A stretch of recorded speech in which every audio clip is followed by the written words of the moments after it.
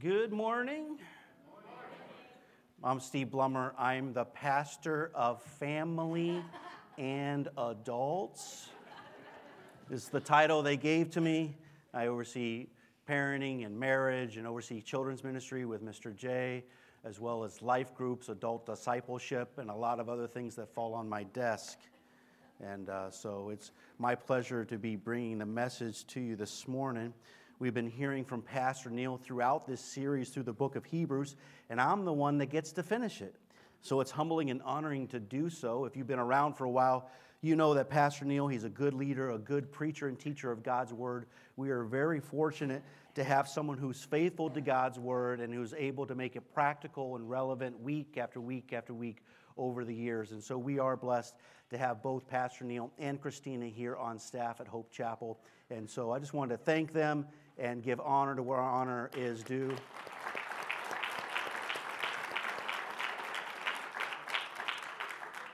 Now, we're trying to finish up the book of Hebrews next week, and so we're going to have to plow through chapter 12 today, go through chapter 13 next week, so that we can begin our Lent and Easter study at the end of February, because Lent is the last Wednesday of February. Lent is this man-made tradition of 40 days leading up into Easter, and so it's a chance for us to prepare our hearts, our minds, our bodies for what Jesus did on the cross, as well as to respond to that with praise, and so you're not going to want to miss that. We'll have more details next week. If you're just joining us, we are going through this book called Hebrews. It's in the New Testament.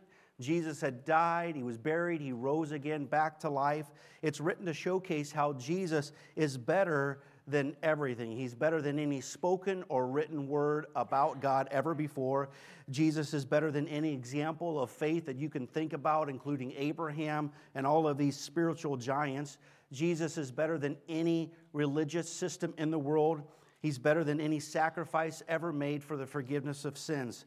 And there's so much that we've covered, we certainly can't review it this morning. Encourage you to go back online and listen to them on our website, hopechapelsterling.org. Last week we saw in chapter 11 there's several Old Testament examples of men and women who were living by faith. We learned that faith is both believing and trusting in something, but also action through obedience. We've learned that faith is not always about outcomes. Things don't turn out how we might have wanted them to turn out. And sometimes we may not even see what God's plan is because we may die before His plan comes about. Just as the prophets only saw a glimpse of what God was doing, they never saw it actually happen. And so we've learned that faith often involves risk.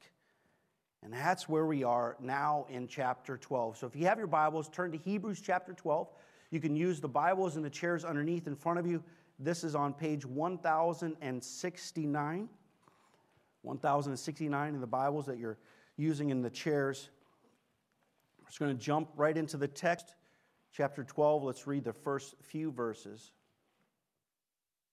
Therefore, since we also have such a large cloud of witnesses surrounding us, let us lay aside every hindrance or weight and the sin that so easily ensnares us.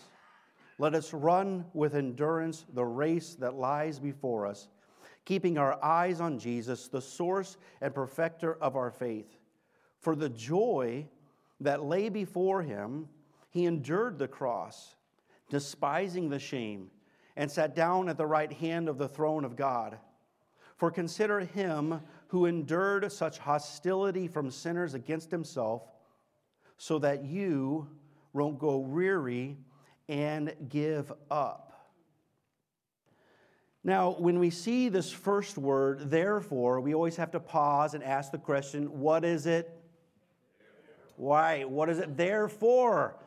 And the word is having us contemplate all that we've seen leading up to this and to do something with that knowledge. This is what we see in the scriptures over and over. Jesus, in the New Testament, he's quick to tag the application from his message. He tells this story, he tells a parable, and then it evokes a response. What are you going to do with what you just heard? The epistles, these letters from the apostles, they would go into length about this set of beliefs and doctrines, addressing any issues the church may have. And then they move into this section of practical application based upon such truths about God. The Bible is not an encyclopedia just letting us know who God is and what He's done. It's a handbook for us to view this world as God sees it. It's a manual for us to respond and know how to live life in this world while we're still here. And the writer of Hebrews is saying, based upon all that we've learned about Jesus, this is what we need to do. And he primarily sets the stage for us with these let us phrases. We've seen these in chapter 10 as well. But let us lay aside every hindrance, every weight. Let us lay aside the sin that so easily ensnares us, and let us run with endurance this race that lies before us. These are two overarching ideas that you and I need to put on our action item to-do list. Every day when we wake up, we look at our calendar. What do we need to do today? These are the things we need to do every day. Lay aside every weight that's holding us down. Lay aside that hindrance. Lay aside that sin that so easily ensnares us. And let us run with endurance this race that sets before us. That's what we need to be doing every day. Once you've taken a hold of faith, once you understand that Jesus is better than anything, then we've got to talk about what is our focus? What are we going to do? What we do with our day needs to be different than what we did with our day before we had this knowledge. What we do with our day needs to be different than those who don't have such a knowledge. Once we understand that we're not alone in this faith, once we understand that we're not the first person who has endured suffering and trials through a faith decision, then we can stop worrying and focusing and wondering what God is doing and just stay focused. When he says that we have such a large cloud of witnesses surrounding us, he's describing this athletic arena where you and I are runners on this track, and there are tens and thousands of cheering onlookers in the stands. The only issue with this is that nowhere else in Scripture do we ever get the sense that those who have died and gone into heaven are looking out over us. Well, we're not completely sure. We do know that those who are in heaven with Jesus, they are praising him who is on the throne. They're in this constant state of worship and anticipation for the end of days when Jesus Christ will come back and have this new heaven and this new earth. We do know that angels are going back and forth between heaven and earth, reporting back to God. We do know that there's a spiritual world that we can't see. But the writer is not telling us, hey, you need to be careful what you're doing because there's a bunch of dead saints watching over you when you don't think anybody's looking.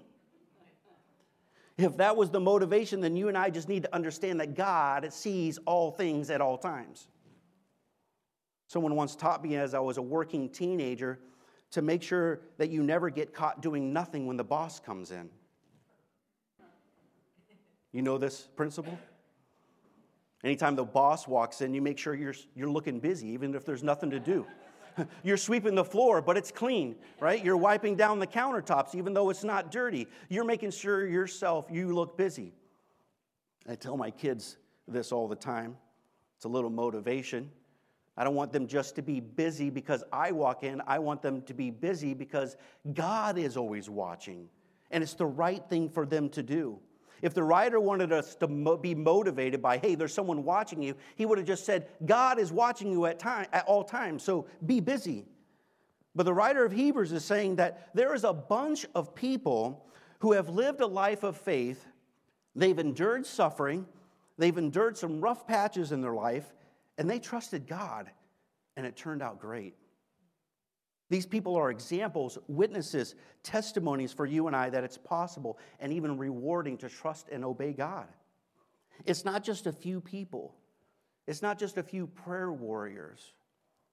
It's a cloud. And it's really a fog because it surrounds us. What does it take to make a cloud? Millions and millions and millions of molecules. And they're all clustered together, surrounding us to remind you, you're not alone. You can do this. The trials of people who have gone on before you is saying, you've got this. It's possible. And with that mindset, it changes how we view worry and stress. It changes how we view things that cause us frustrations and irritations. It's those things that weigh heavy on you and I. That we're able to take a hold of those things, or we're able to lay them aside because we know that it's keeping us from running the race is our focus. It changes how we view our work, how we view our money, how we view our house, our marriage, how we view our singleness, our kids, our grandkids, our neighbors. It changes how we relate to people who disagree with us, how we relate to people who are different than us.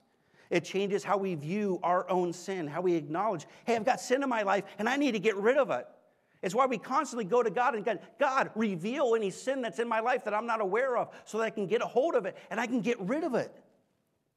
We don't want this sin on us because it's trying to grab a hold of us. It's trying to drag us down. It's trying to injure us in this race that we're trying to tell other people about the salvation only through Jesus Christ. You and I are in a race. We're not on a cruise ship for salvation. We're not floating down a tube on a quiet river in Colorado. That sounds wonderful. But that's not what we're on. We're on a race, and the goal is to run. That race is already set before us, it says. The gates have already opened. The starting gun, bam, has already been fired. And so the question is, are you running? Or are we stuck at the starting block? What do I do? Have you kind of paused because you ran into a hurdle? How do I get over this thing? Have you taken the baton and you just thrown it down and said, I'm tired of running? What's the purpose of running? The writer of Hebrews is saying that we've got to keep our focus on the race. And in order to do that, we keep our eyes on Jesus. Because Jesus is our source, our perfecter, our author, our founder of faith. He's the one who did it perfectly. He's completely cleared our path for us to follow.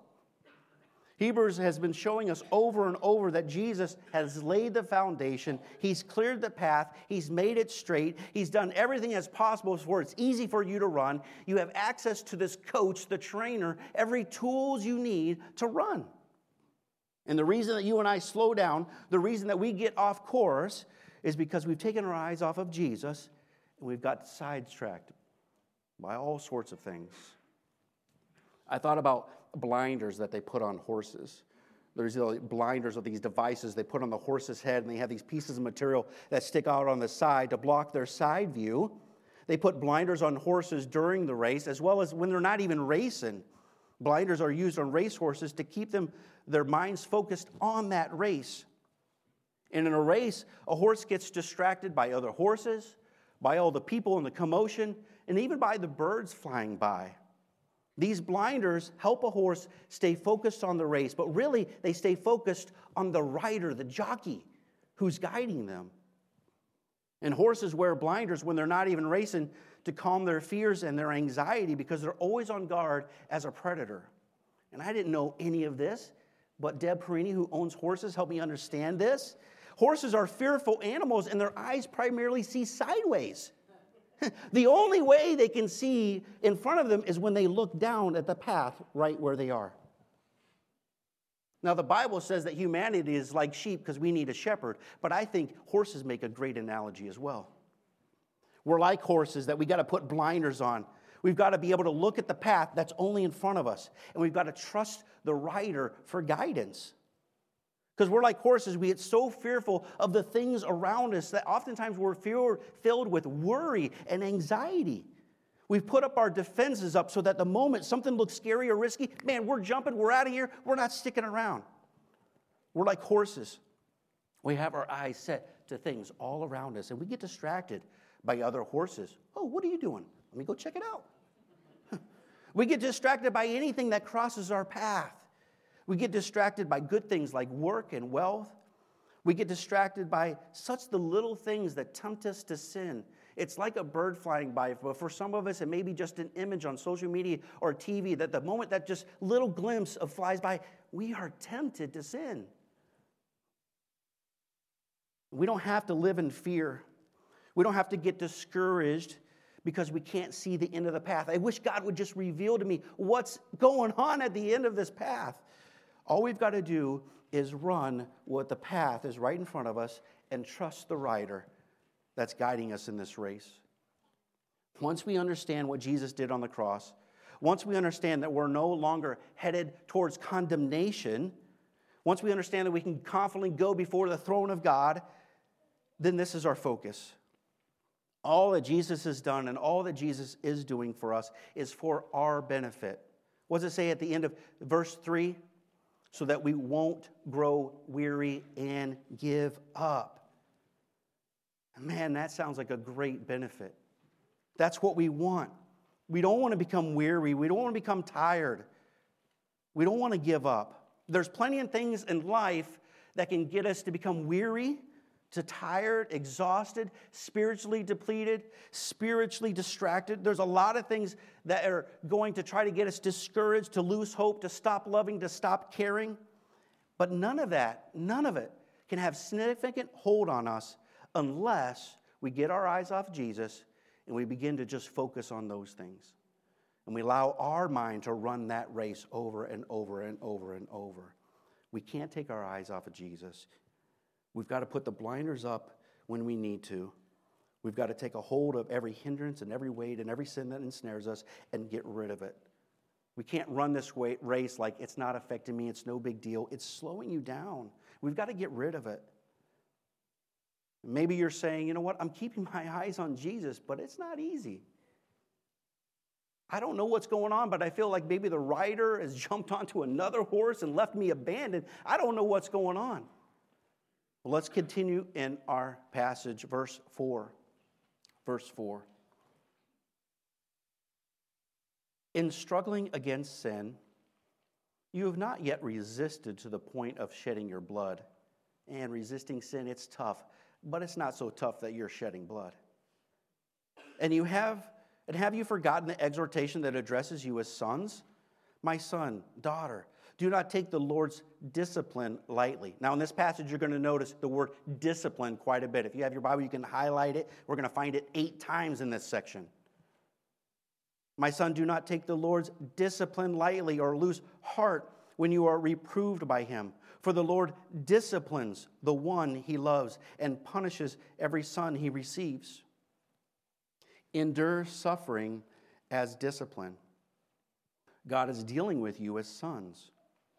For what son is there that a father does not discipline? But if you are without discipline, which all receive, then you are illegitimate children and not sons. Furthermore, we had human fathers discipline us, and we respected them. Shouldn't we submit even more to the Father of spirits and live?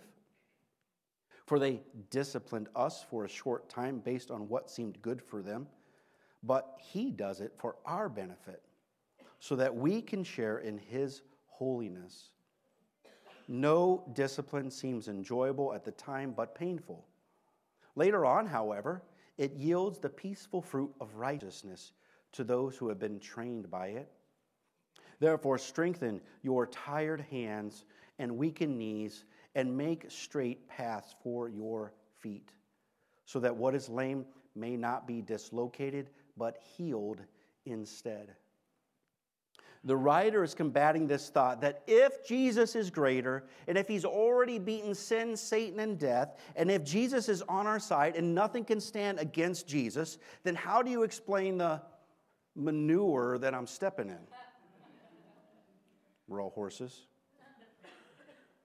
The writer's answer is that God is disciplining you. He's disciplining you. Now, we need to understand what discipline is. Discipline is not punishment. It's not a spanking. It's not scolding. Romans chapter 8, verse 1 says, therefore, it has one of those key words as well, there is now no condemnation for those in Christ Jesus. Paul, the writer of Romans, he's ending chapter 7 with this talk about how he's not perfect. He sins. We all sin. He's doing the things that he doesn't want to do, and he's not doing the things that he knows he should do. But because it's not a balance between doing good works and bad works, but because it's about the forgiveness we get in Jesus Christ, this is not punishment. It's not judgment. There's no condemnation for those who are in Christ Jesus. Jesus Christ's death on the cross paid for all your sins, every one of them. We're completely forgiven. But there is discipline. Discipline is about training and educating. training and educating. Discipline is about correcting you so that you can succeed better next time. And that's a huge difference. In verse 7, it said, endure suffering as discipline. You got to think about it differently. Don't think that God is out to get you. Don't think that God is punishing you for something you did long time ago. He's not now dealing with you. You may be dealing with some natural consequences from the choices that you made before. There may be suffering that we're enduring because we live in a broken world around broken people, as we are broken people as well on the inside. But if we have God in our lives and if we are in Jesus Christ, God is able to take any of those things and make it for our benefit and for His ultimate good. And so there's really nothing to worry about when it comes to suffering. God's using that suffering, that hardship, that struggle, that manure that we've stepped in to educate you and I, to train us, to correct us, so that we can have a stronger faith in Him, this deeper trust in Him, this wider knowledge of His goodness and His faithfulness. And we should be grateful, really, for this training and educating. That's what the scriptures are saying, and that's really a hard one to grasp, right? If God is training us through our suffering, then we should be grateful for the discipline, even filled with joy. Because we know that God is doing it because He loves us, because we are His children. He's doing it for our benefit. This end result of peaceful fruit of righteousness, sharing in His holiness. That's a huge difference of how we view suffering.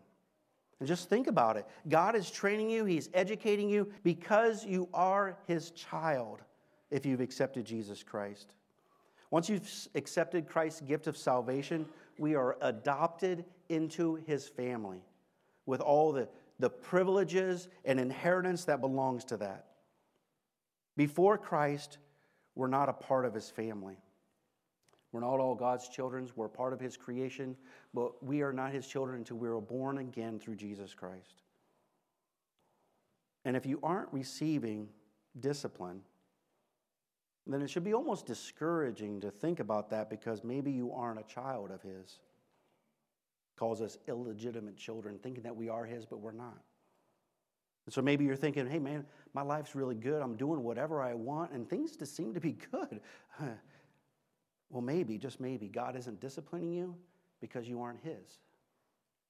See, as a father, I discipline my own children. If my children are hanging out with a group of people and they do something that's not right, I'm disciplining my children. I'm setting boundaries for my children. Other children may be around and they're going to hear what I have to say, but I'm not disciplining children who aren't mine. And God is disciplining those who are His and only His, because He loves them and He wants them to be blessed. It certainly doesn't feel enjoyable at the moment, right? Can we admit that? Let's be honest. Suffering is not enjoyable. But the end result of struggle and discipline is something that does make us stronger, a believer in God, and is able to help us run this race that we're on. It gives us insights and perspectives, not to get beat up by our situations and circumstances. What's going on in my life? I don't have to worry about that part. I've got the rider who's guiding me, and He tells me just to look at the path in front of me. It allows us to strengthen the parts that are weakened and to heal the parts that are hurt. I like how God's word is like athletic tape that you can wrap around your wrist or your knees or ankles, those parts that are weak, so that you can get back in the game and you can keep playing. All right, let's get to the last section. Here we go. We're going to finish up chapter 12, verse 14. Pursue peace with everyone in holiness. Without it, no one will see the Lord. Make sure that no one falls short of the grace of God, and that no root of bitterness springs up, causing trouble and defiling many. And make sure that there isn't any immoral or irreverent person like Esau, who sold his birthright in exchange for a single meal. For you know that later, when he wanted to inherit the blessing, he was rejected, even though he sought it with tears, because he didn't find any opportunity for repentance. For you have not come to what could be touched, to a blazing fire, to darkness, gloom, and storm, to a blast of a trumpet and the sound of words. Those who heard it begged that not another word would be spoken, for they could not bear what was commanded. If even an animal touches the mountain, it would be stoned. The appearance was so terrifying that Moses said, I am trembling with fear. Instead, you have come to Mount Zion, to a city of the living God, the heavenly Jerusalem, to myriads of angels, a festive gathering, to the assembly of the firstborn whose names have been written in heaven, to a judge who is God of all, to the spirits of righteous people made perfect, and to Jesus, the mediator of the new covenant, and to the sprinkled blood, which says better things than the blood of Abel. See to it that you do not reject the one who speaks. For if they did not escape when they rejected him who warned them on earth, even less will we if we turn away from him who warns us from heaven. His voice shook the earth at that time, but now he has promised, yet once more I will shake not only the earth, but also the heavens. This expression, yet once more, indicates the removal of what can be shaken, that is, created things, so that what is not shaken might remain. Therefore, since we are receiving a kingdom that cannot be shaken, let us be thankful. By it, we may serve God acceptably with reverence and awe, for our God is a consuming fire. And what is he saying here? This section kind of merges all of these thoughts together. Our focus is to be on Jesus. Our focus is to be on this race. We're to be watching out for the distractions, the things that can hold us up from running the race. And God is helping us to do all of that. We don't have to be scared of God, but we do have to take seriously our faith. We've got to help one another out in this journey so that no one falls down. This race that you and I are on, it's not a competition against one another. It's a race that we run together. And so if we're running a race and we see someone hobbling along, man, we're there to help them. We don't just keep walking by and say, I hope that person's okay. We check up on them. How are they doing? They may be close to wanting just to give up where they are. They're hurt. They're distracted from the truth.